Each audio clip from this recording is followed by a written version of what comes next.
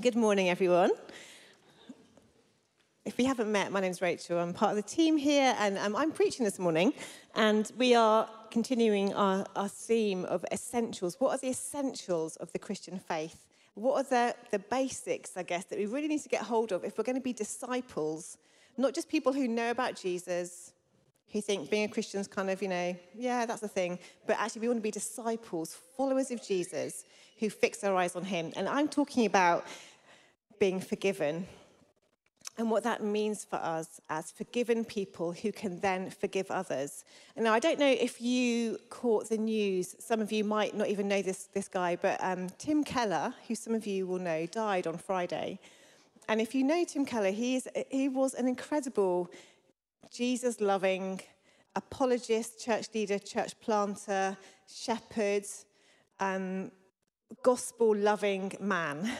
And in a culture, in a society where Christian leaders seem to be falling around us, Tim Keller was one of those men that just seemed to be able to navigate leadership and pressure humbly and lovingly. And it was all about Jesus for him.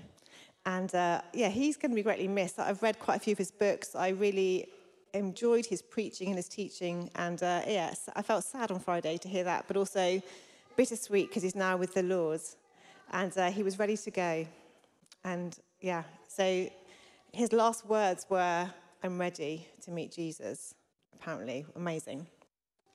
But I've been thinking about Tim this week because I knew he was really poorly. And I came across this quote of his, which I thought I would share with you as it sets up this sermon nicely. "We are more sinful and flawed in ourselves than we ever dared believe.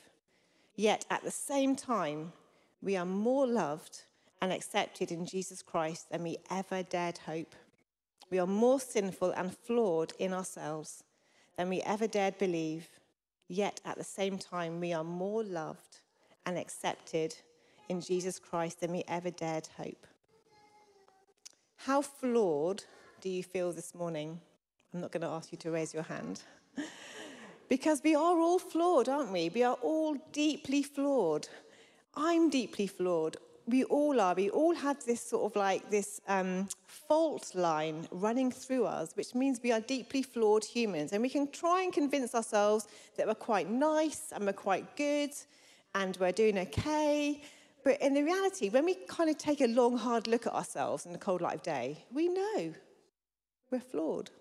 We're like that shopping trolley in Tesco's that just keeps going the wrong way and you're pushing it around and they spend the whole time like going, I'm trying to get, it just wants to go left the whole time. It's so annoying. Or maybe it's just, I always seem to get that one. I think they have them in Waitrose as well. Same thing. Just saying, if you're like, I have no idea what you're talking about. We're like that shopping trolley. We're deeply, deeply flawed. But we are also deeply, deeply loved by Jesus, which is a wonderful, wonderful truth. We can sometimes get lulled into a false sense of security that we're doing well, and then something that can pop up in us, and things like pride and jealousy and self-centeredness, and all the things that some of them are like unique to us because of our makeup and personality. Some of them are just because we're human and we're breathing, that we experience those sorts of things. But the truth of the gospel is we are deeply loved and we are also wonderfully forgiven because of Jesus' death on the cross. And when we know we're forgiven, when we've experienced that, and there's nothing more wonderful than when you know you have really messed up and you come to God and you say, "I'm sorry, God, for what I've done. Please forgive me." And you experience that sort of weight of guilt being lifted from your shoulders. It is a wonderful, wonderful truth to know that we are clean. We have a fresh start and a new beginning in those moments. It is a beautiful thing. 1 John 1 verse 9 says, "If we confess our sins, he is faithful and just and will forgive us our sin and cleanse us from all unrighteousness." That is a truth right there. That a beautiful exchange happens when we know Jesus, that we can say sorry to God for our sin and he removes it from us and we are forgiven each time. He doesn't keep a record of our sins, the Bible says.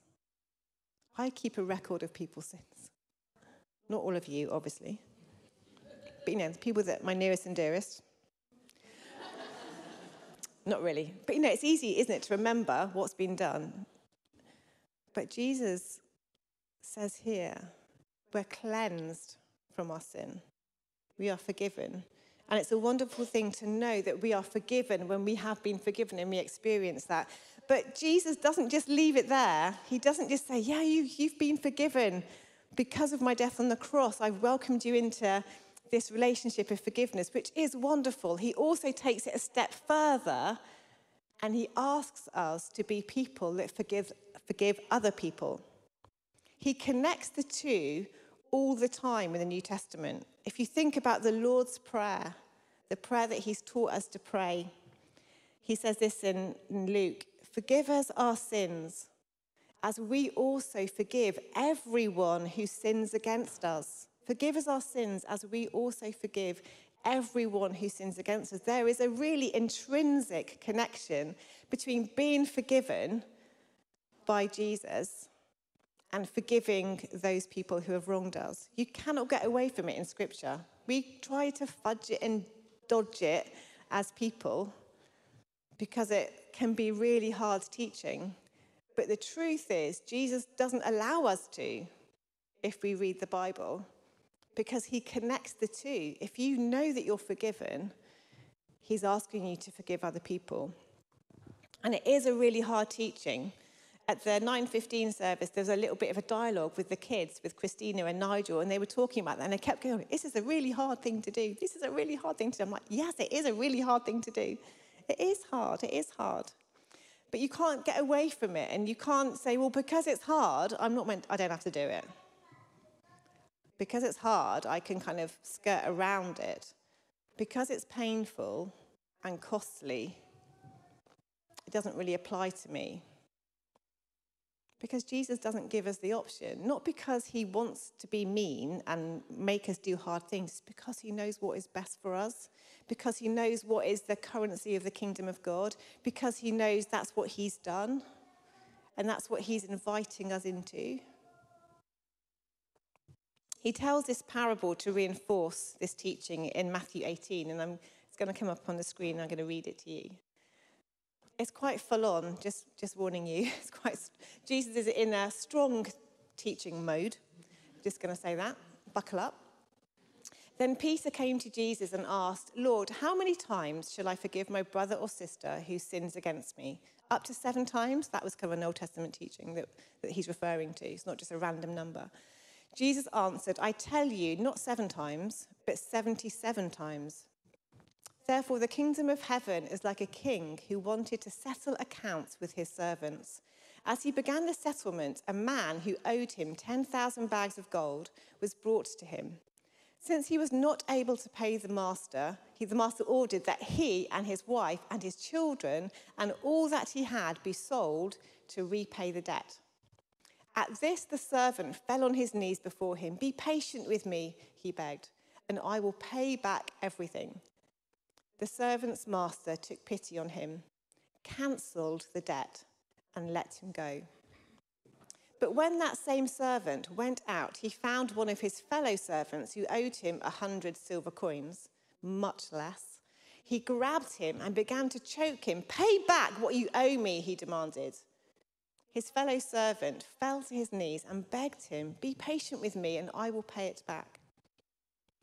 But he refused.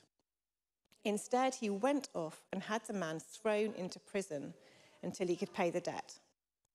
When the other servants saw what had happened, they were outraged and went and told their master everything that had happened. Then the master called the servant in. You wicked servant, he said. I cancelled all that debt of yours because you begged me to. Shouldn't you have had mercy on your fellow servant just as I had on you? In anger, his master handed him over to the jailers to be tortured until he should pay back all he owed. This is how my heavenly Father will treat each of you unless you forgive your brother or sister from your heart. Strong teaching. Did say that, didn't I? Just warning you. Jesus was in a strong teaching mode. He's trying to make the really kind of point that he kind of has in the New Testament. He's trying to enforce it, I guess, by telling a really strong story about mercy, about forgiveness, and about unforgiveness and prison. And he's trying to make the point, he's trying to kind of draw us in, I guess, for us to celebrate the generosity of the king. The king who was owed, actually, I mean, it doesn't come out so much in that translation, but in one translation it says he had a massive debt of 10,000 talents, that's what it talks about, which is the equivalent of more than £100 million. So that first servant owed the king, the leader, his master, so much money, he was never, ever going to be able to pay it back. It was an insurmountable, enormous debt that he owed, that he was never going to pay back. You know, please give me time, I'll pay it back. That was never going to happen. It was impossible. But he shows him incredible mercy by wiping the debt away. Not even saying, well, I'll extend the time that you can pay it back. You know, we'll come to some arrangement. You can do a bit here, a bit there. It wasn't your fault. He just wipes it clean, says you're free. The debt is gone totally. It's as if it was never there. And we're drawn in to think, oh, wow, how merciful he is. I would be like that, you know, that sort of, I'm not saying I would, I'm saying, you know, we can read that story and think, yeah, I'd be merciful like that. I would do that. I would wipe away that debt. And then the same servant goes out and he's like, gets his fellow servant in a stranglehold and saying, actually, you owe me like 50 quid. Pay me back that debt. I'm not going to let you off. And we're like, wow, what is this guy on? How can he be so ungrateful? He's experienced amazing mercy. And yet he's not showing it. Who does that? And then suddenly we kind of draw ourselves into the story a bit more and we're like, actually, I get it. I get it. Because when we're wronged, we do feel that sense of injustice and entitlement. And that shouldn't have happened to me. And that's wrong. They've wronged me. That was not acceptable. You shouldn't be doing that. And we can operate from that sort of place rather than the place of, I've been shown great mercy. I need to show great mercy too. Sometimes it feels very justifiable, doesn't it, not to forgive other people? Maybe it's just me, but I can feel that. I can feel like, actually, what has been done is not on.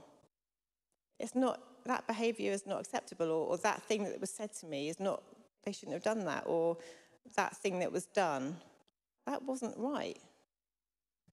And you can feel justified in your anger and in your kind of like slight resentment, in your kind of those feelings of sort of entitlement to feel judgy. That is kind of so normal and quick to come, isn't it? I don't know. Please, someone nod. Nobody, yeah, okay. I'm thinking, oh, wow, these guys are so sorted. I didn't need this sermon at all. I'm just preaching to myself. We kind of get there in a split second, don't we? Because it's like all those things come rushing in. But the interesting bit in this story is that the guy that was shown masses of mercy ends up in prison. He ends up in prison, being tortured. It's horrible. Unforgiveness can lead us to a place of imprisonment and torture, inner turmoil, inner torment. For those of you that might be battling with unforgiveness today, you will know, and it will resonate with you, that it's not a good place to be. It's not a comfortable place to be. It's not a whole place to be. It's not a freeing place to be. Because it leads us to a place of disharmony in ourselves, bitterness, resentment. And we sometimes think we can keep that stuff under wraps. We can kind of keep it hidden. But the reality is it seeps out of us. And it seeps out of us in our relationships with other people. It seeps out of us in our interactions with people. It seeps out of us when we're under pressure, you know, and life's not great. And suddenly we're like overreacting or being super critical, or we're kind of like, the pressure is kind of causing the stuff, the dysfunction in us to kind of come out in other ways. And so the guy ends up in prison, but that's where unforgiveness leads us. Not physical prison, but a prison that kind of is in our heads and in our hearts. And that's what Tim Keller, is talking about when he's saying, we are deeply flawed. Yes, we are. But we are deeply forgiven. And forgiven people can forgive other people. It might feel really hard to do that, but it is what God calls us to do. And if he calls us to do something, it's because he knows we can do it in his strength. I read this other quote that Tim Keller talked about, actually. It was not a quote, it was more like his as an idea. And he talks about the fact that forgiving others is like a form of suffering. And what he means by that is that when we have been wronged, and we make the decision, we make the choice to forgive the person that has wronged us, that can actually feel really, really hard. It can feel almost like we're suffering, even to come to that decision and make that choice.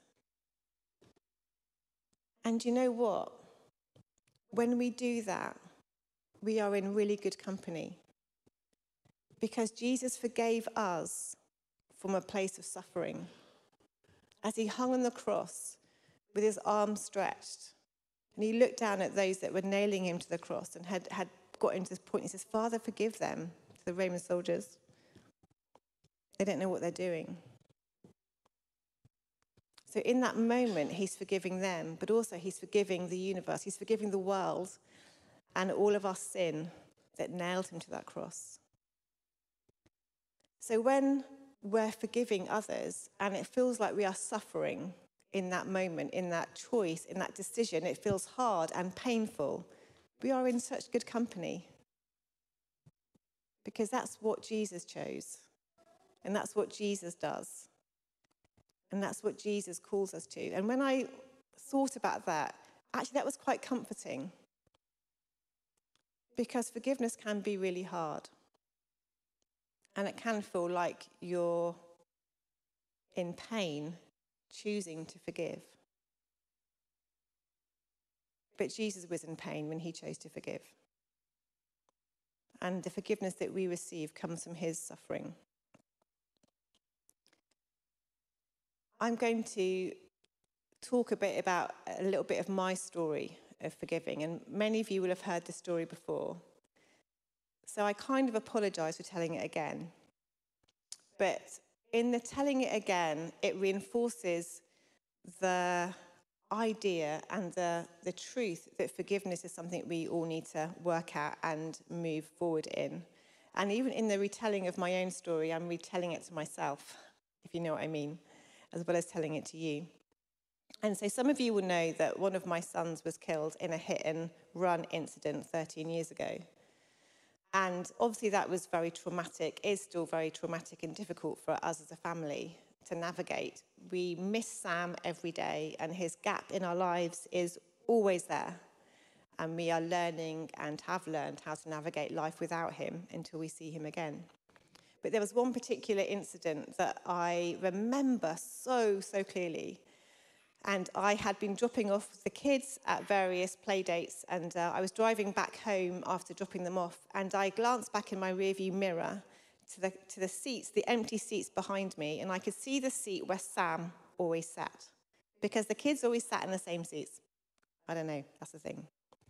And I saw that Sam wasn't there, and I immediately felt this wave of grief and emotion sort of sweep over me. And as I was driving the car, I remembered that that's how he died. A car hit him, and he died instantly. And then I thought about the person that was driving the car. I was like, how could she have been so stupid? How could her choices, the fallout from her broken life, how could that have fallen out onto our lives? Why did God allow that? How stupid she was, how bad she was, and it was way worse than that. I'm kind of toning it down, making it PG. But, it was bad. It was bad. In my head, it was bad. And I felt this rage and this hatred and this anger begin to rise in me as I thought about her and what she'd done to our family.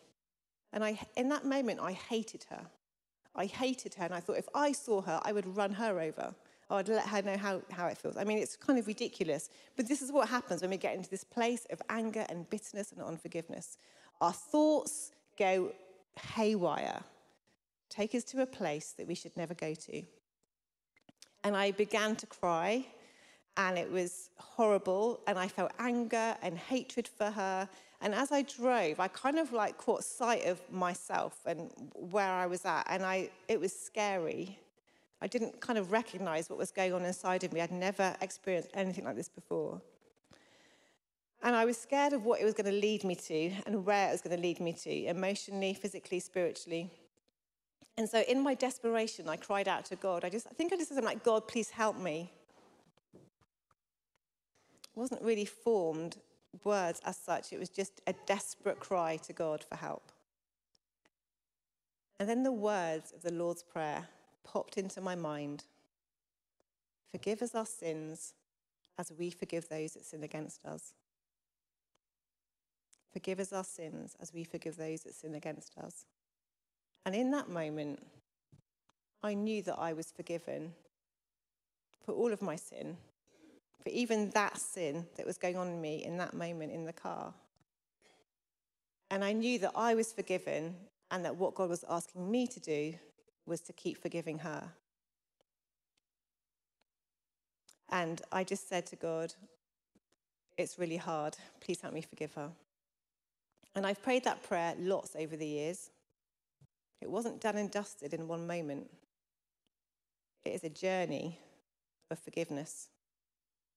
But in that moment, I met with God in my car. And as I prayed that prayer, I felt the peace of God come into me. From my head, literally all the way through my body. And as that happened, my tears sort of subsided. My anger went down. And I just literally felt at peace in that moment. And I knew that I was on a journey of forgiveness. And God was helping me to forgive her.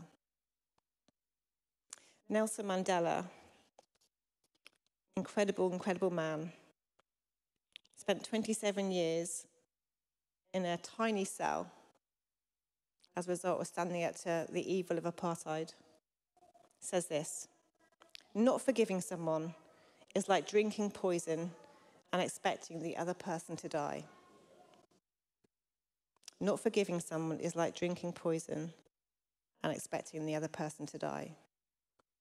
But what in fact does happen is not forgiving someone is like us drinking the poison and that slowly causing us to shrivel up and die. Forgiveness is always what God is calling us to. Forgiveness is always what Jesus wants for us, to be forgiven and to offer forgiveness. That is what he's calling us to be and to do. We can't sidestep it if we want to be followers of Jesus. And as I finish, I just want to end by saying 3 things that forgiveness doesn't mean and 3 things that I believe forgiveness does mean. Firstly, forgiveness doesn't mean we don't take time to acknowledge the pain that was done to us.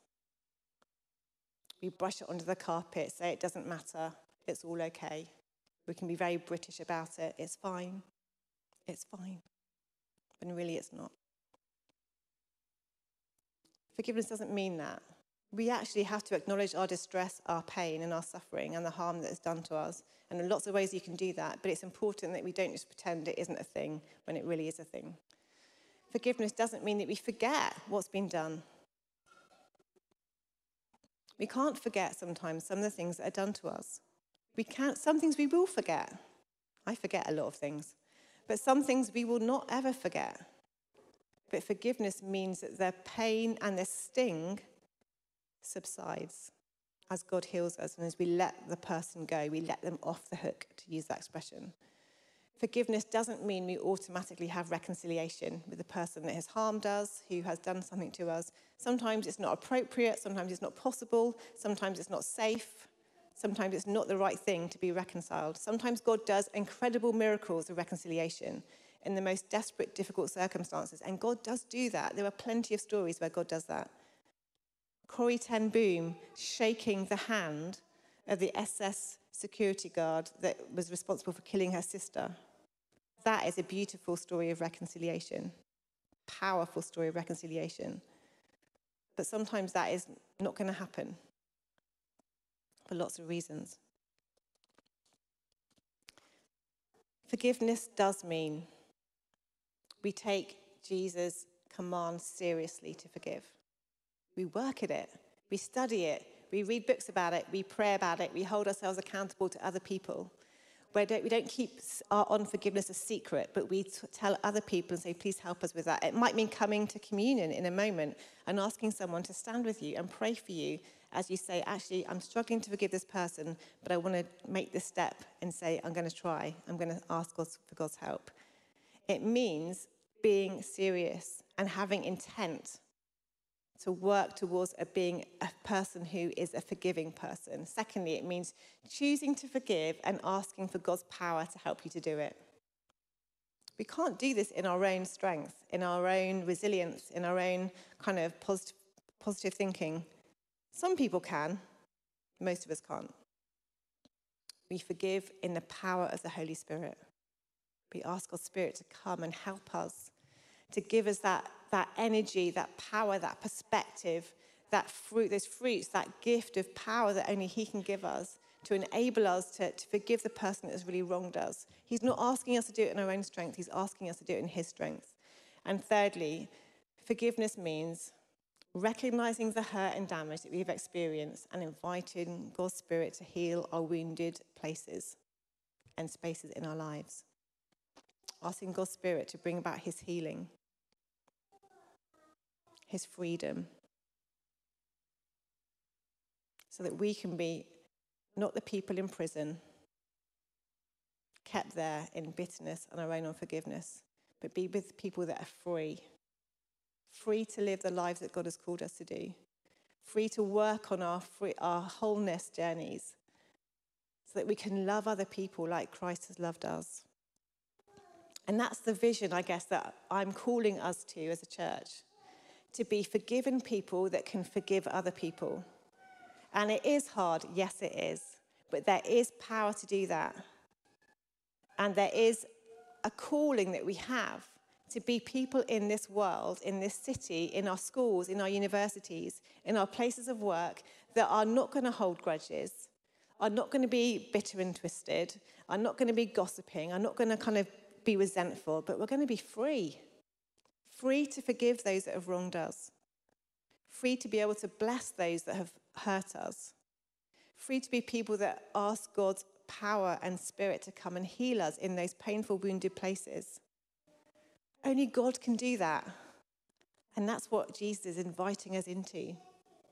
That's what He is asking us to do. Let's pray together.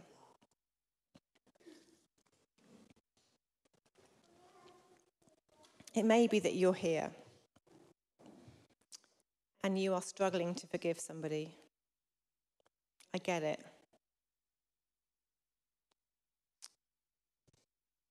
But this morning, the Holy Spirit is asking you to take a step of faith.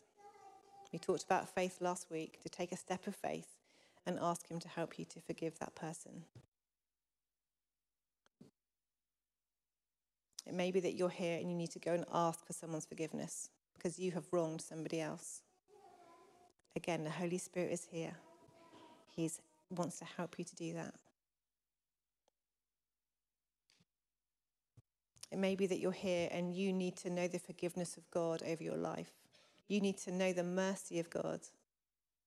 You need to know that you're forgiven, that you're loved, that you're accepted, that Jesus loves you. And despite all the wrong things you have done, He still loves you and He is for you and He wants to invite you into a relationship with Him, to go deeper with Him. This morning, that's His invitation to you, to take a step closer to Him. Jesus, we thank You for Your mercy and Your grace and Your love that covers us. We thank You that You know we are frail humans. You know the extent of the human condition, which means we are deeply flawed. And yet, You deeply love us. I pray for us in this moment Holy Spirit, minister to us. Minister to our hearts and our minds. Where maybe we're stirred or triggered or upset or we sense you speaking to us, I pray, Spirit of God, that you would lead us gently and show us what our next step is. And as we come to communion and we focus, Jesus, on you and the cross and the sacrifice you made for us, we pray for a fresh wave of your love and mercy to refresh us and to draw us into the truth and the depth of that wonderful act that you did for us. It'd be transformative as we take bread, as we take juice this morning. We'd commit ourselves to you again, to walk with you, to love you, to live like you, to carry your kingdom into this world. In Jesus' name, amen.